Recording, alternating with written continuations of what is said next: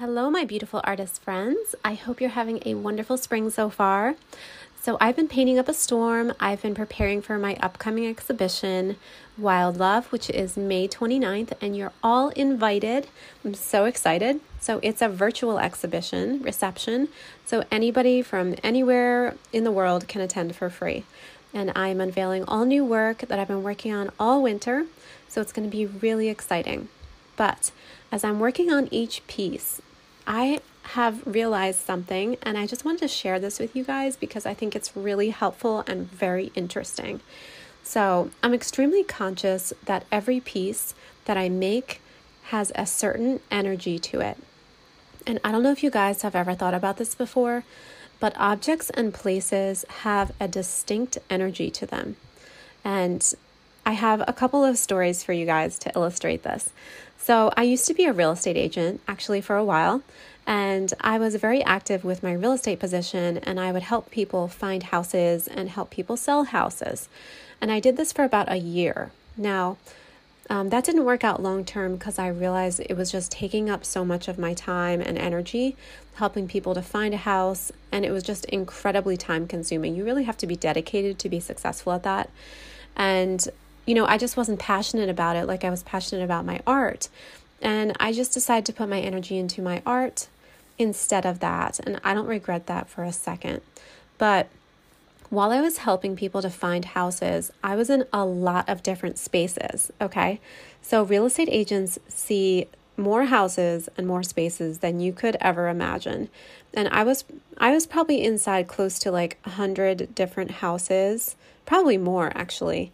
And these were like different residential houses, and they ranged from like multi-million-dollar residences where, they were owned by like famous sports people in the Philadelphia area to like, studio apartments that I would help people find as well.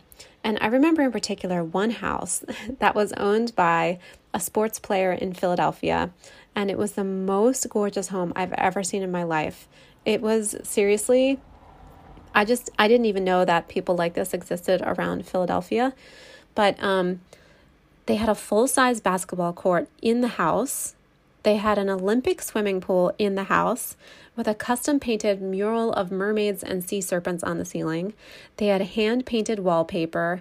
They had like plated wallpaper and stuff. And when you walk in, it's like this gorgeous staircase and like all these like beautiful crystal chandeliers. And it was just the most stunning house I've ever seen. And I was so lucky to be able to see it. It was just an open house for brokers. So I went in there just because I was curious, and I'll still never forget it. It was so cool. But that house had a certain energy to it, and the energy was opulence and, I guess I could say excess, but it was just so well maintained and so pristine and gorgeous that it didn't feel like, it didn't feel like too much. Well, it did feel like too much, but it wasn't like super, super ostentatious to the point where you just felt embarrassed walking around. It was more like, this is just stunning. I was just walking around. It felt like I was in an art museum or something. And I was just taking in all the details, and it was just stunningly put together, and it was just incredibly well maintained. And I was just happy that someplace like that existed in the world. So that was one experience for an open house. And I was just there for an open house. But it was just a very interesting space. Now, it doesn't matter what kind of house that it is, whether it is a small, inexpensive home or a mansion like the one that I just described. Every home has an energy to it. And I remember being inside another very palatial mansion, and this one had a very different energy because it was not very well kept. There were a lot of repairs that needed to be done. And there was kind of like this air of everything kind of falling apart, like, like wallpaper, like coming off the walls, and like, like dirt everywhere. And it just felt like nobody was like caring about it, but it was still like a big expensive home, but it just had a very different feel to it. And other homes that they were just like kind of in the middle, you walk in. I remember this one, and it felt very outdated. Like the last time somebody lived there was like the 1960s. And there was like orange shag carpeting on the floor, furniture from the 60s, very retro looking TV set and kitchen. And that typically happens when somebody moves out who are like, I don't know, maybe they were like an older couple and they like decorated in the 1960s and then they just like never decorated again. Which is fine. There's nothing wrong with that. But it feels like you're going into a time capsule, and you would be surprised how many people that's the way that they live. They decorate once and then like that's it. And I went into so many homes like that. Now, one particular story I have is a place that I actually thought might be haunted. And I'm not somebody who really believes in that kind of stuff, but I went to go look at this house, and I was going alone to check it out first before I brought anybody in there. And I opened the door, and the place just like looked really scary inside. And there was no particular reason for this. I couldn't like point to one thing and be like, this is why it's scary. It was like an accumulation of everything that I saw. It looked like somebody had not updated it for like, I don't know, like over 60 years, but not in like a cute way, like the 1960s place, but it was like in a really scary way. So I walked in, and the living room is just like full of stuff. And then the kitchen was like really dirty, and it looked very uninviting. And then I noticed there's a staircase leading up to the second floor. And as I start to go up onto that second floor, I just felt this like intense fear. And I was like, oh my gosh, why am I afraid right now? This is crazy. This is so not like me. But the fear just like grew as I went up the stairs. And when I got to the top of the stairs and I saw what was there, I was like, I had a panic attack. I was like, I ran down the stairs and got out of that house. But okay, so what I saw when I went to the top of the stairs, it was like a bedroom, and there was a Gothic 4-poster. It was like a black Gothic carved bed, very dramatic. And there was the room was like painted like a really like a pale blue. And there was like pale blue sheets, and they were all crumpled up into the middle of the bed. And then there was just like dirt all over the bed. And then on the ceiling and, all throughout the corners of the walls, there was this black stuff. It was just like oozing from the walls. And I'm not even making this up. It sounds like a horror movie because I thought I was in a horror movie at that point. I was like, oh my gosh, there was just like black stuff like oozing out of the walls. And I'm sure that there's like a reason for it. Like, I don't know, black mold. I don't know. I have no idea. But it scared me enough that I was like, oh my gosh, I just feel like I'm in a horror movie and I feel like something's going to jump out. And the reason why I felt so scared is because the objects all around me had an energy to them. And it wasn't just like that one object had one, energy. It was the combination of everything in that house together created a mood in that house, and it created an energy that was very dark and scary. So, I just wanted to point out because, the things around us have an energy to them. And as artists, what we create also has a very energetic imprint to it. It absolutely does, because we are made of energy, like the atoms in our bodies are made of energy. Our emotions are very energetic. The world is made up of energy. The universe is made up of energy. There's so much about the world that we don't understand as well. Like there's an energy of love. There's an energy of like fear. And, you can feel it in your body when you're feeling those different things. And you have very different actions and very different ways of being when you're in different states of energy, right? And so when we create art, that is like our direct signature that people are buying of our energetic imprint at that time. And I think that's really magical because that's really what people are buying, is a piece of your energy when they're buying your art. And it's even stronger when it's an original and that person is like literally buying a piece of your life, right? They're buying the materials, they're buying the panel that you touched. Like, imagine if you had one of Leonardo da Vinci's paintings that his hands had touched, and, he had he had spent hours in front of that object and labored over it. His energy is like totally infused into that. And it's really kind of magical because it's like his essence is embedded into that piece of art. So I just want to challenge you today to think about what kind of energy are you creating in your art. And it might be a good idea to sit and think about that for a while and think about what kind of energy you want to spread out into the world. And is your art a reflection of what kind of energy that you want to spread? And sometimes that energy isn't something that really can be put into words. It's just like a vibe, that you're trying to spread.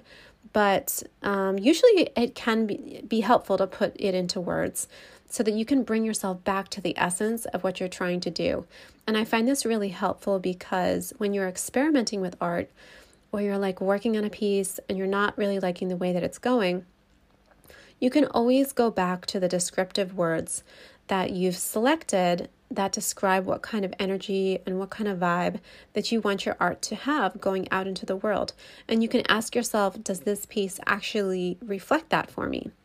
And I think that will help you a lot. Now, I gave some very dramatic examples of of real estate because I think that a sense of space, you can really feel the energy of like a place and objects when you're inside of like a house. And that is, it's just the most obvious example to me of like physical objects having a kind of energy.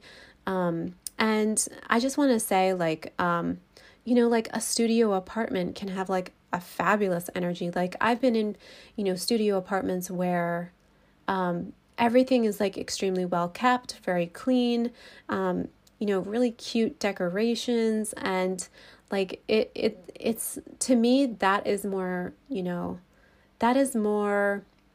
luxurious than, living in a very expensive, place that doesn't have good energy, or it's like really run down. Although that can have a certain charm as well, like old castles or something. But, I was just giving those examples to illustrate a point. And, however you live and however you structure your life, there's absolutely no judgment there at all. We all, are doing our best, right? And I certainly don't live in a mansion, but I just wanted to put that disclaimer out there. I'm certainly not judging on anybody. And but I think that everybody can recognize the feeling of being somewhere and being very affected by the space that you're in. And you can feel it when you go into a restaurant, even when you go into like a park, anything that's like been kind of structured by man-made stuff. You can feel the energy of whoever designed that, whoever lived there. And, as artists, we are human creators, and we give our artwork a very specific kind of energy. So it's just kind of interesting to think about. So think about what kind of energy you want your art to be, what you want to spread out into the world. And if your art is a reflection of the kind of energy you want to spread. And sometimes that energy, it can change as well, because we go through different periods of our lives, and, we change ourselves. But I like to think of different words that help me, bring me back to like the kind of vibe that I'm going for. So when you're experimenting with your art, or you're like working on a piece and you're not liking the way it's going, you can always go back to your descriptive words that you've selected that describe what kind of energy and what kind of vibe you want your art to have going out into the world. And you can ask yourself, does this piece actually reflect that for me? And, I just think that'll help you guys a lot. And another way to help you think about how objects have energetic imprints is when you go to like a garage sale or like an antique store. So when you walk into a place like that, there's a lot of different energy, right, in all of these antiques. And each one of them has a life of its own, and they usually show signs of use, and they just have an energy to them that something brand new doesn't typically have, like that's straight out of a factory or something.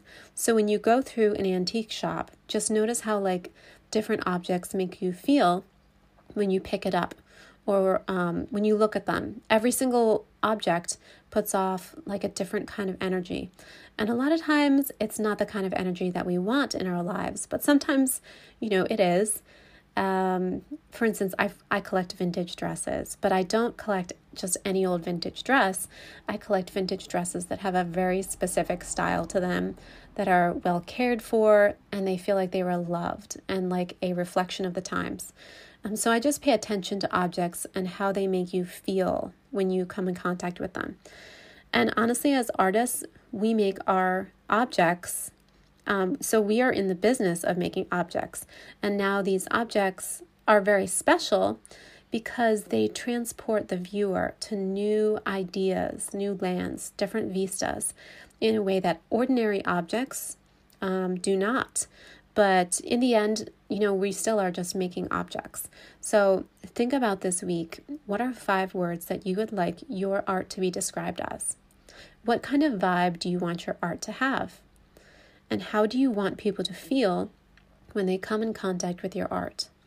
And this doesn't just go for the kind of images that you create, although that can be a big part of it. But it also goes for the kind of medium that you select, how you prepare your artwork, how you frame it, how you finish it, how you present it to the world, and what kinds of places you exhibit your work at, and how you speak about it, because so much of art is also, the context that it's in. So the point is that a lot of energy that comes from your art actually comes from the way that you're thinking about your art. So I challenge you to start really cherishing your art, cherishing your vision, and really believing in your heart that your art is special and it's worth taking up space in the world. And then, that it's saying something important. And by thinking this way, you create your work that you're going to, believe in, and then it reflects the kind of energy of that strong belief and that specialness when somebody picks it up and when somebody comes into contact with it. I'm sure you've experienced this where you create a piece and you feel like it's really strong and you feel like it's one of your best pieces ever. You feel really proud of it. And when somebody wants to buy that, your energy about that piece is very much like, this is a special piece, And, the pieces that I've felt that way about, I always end up selling pretty quickly. So I think it's really interesting. So what do you think about this concept that your artwork reflects a certain energy? Have you ever felt a certain energy in one space as opposed to another? I would love to hear your stories, by the way. And what kind of descriptors do you want to describe your art? I'm really curious, and you can always reach out to me on Instagram.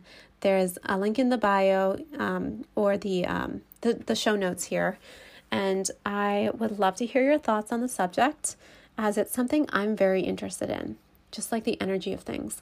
And as a reminder, all you guys are invited to my upcoming exhibition, Wild Love. It'll be on May 29th, 2021, and the link is in the show notes if you'd like to register for that. It's totally free. I'd love to see you there. And on another note, I have opened up individual coaching sessions for artists. And in the past, I've only offered course packages that are around 12 weeks per artist to work with me. But I've decided to open up one-on-one sessions that are, you can book either a half an hour or an hour. And you can book one of those sessions on my website, thevisionaryartistsalon.com, which is my teaching website. And, you can use that to ask questions about your career or guidance. We can do a website audit. I can give marketing advice specific to you, working with galleries, talk about setting up a mailing system. Basically any questions that you have, anything you need help with on your journey, I would love to help you troubleshoot. So the link for that is in my show notes, or you can just go to thevisionaryartistsalon.com. And the last thing is the Artist Prize for Era Contemporary is now live. And if you end up winning that, you get a solo show, a $300 cash prize, and an interview on this podcast. So if you'd like to enter that competition, you can do so at eracontemporary.com. And the deadline for that is June 10th, 2021. All right, my friends, that's all I have for you this week. I hope you're having a wonderful week, and I hope you enjoyed this interesting topic this week. And I can't wait to talk with you again soon. All right, bye.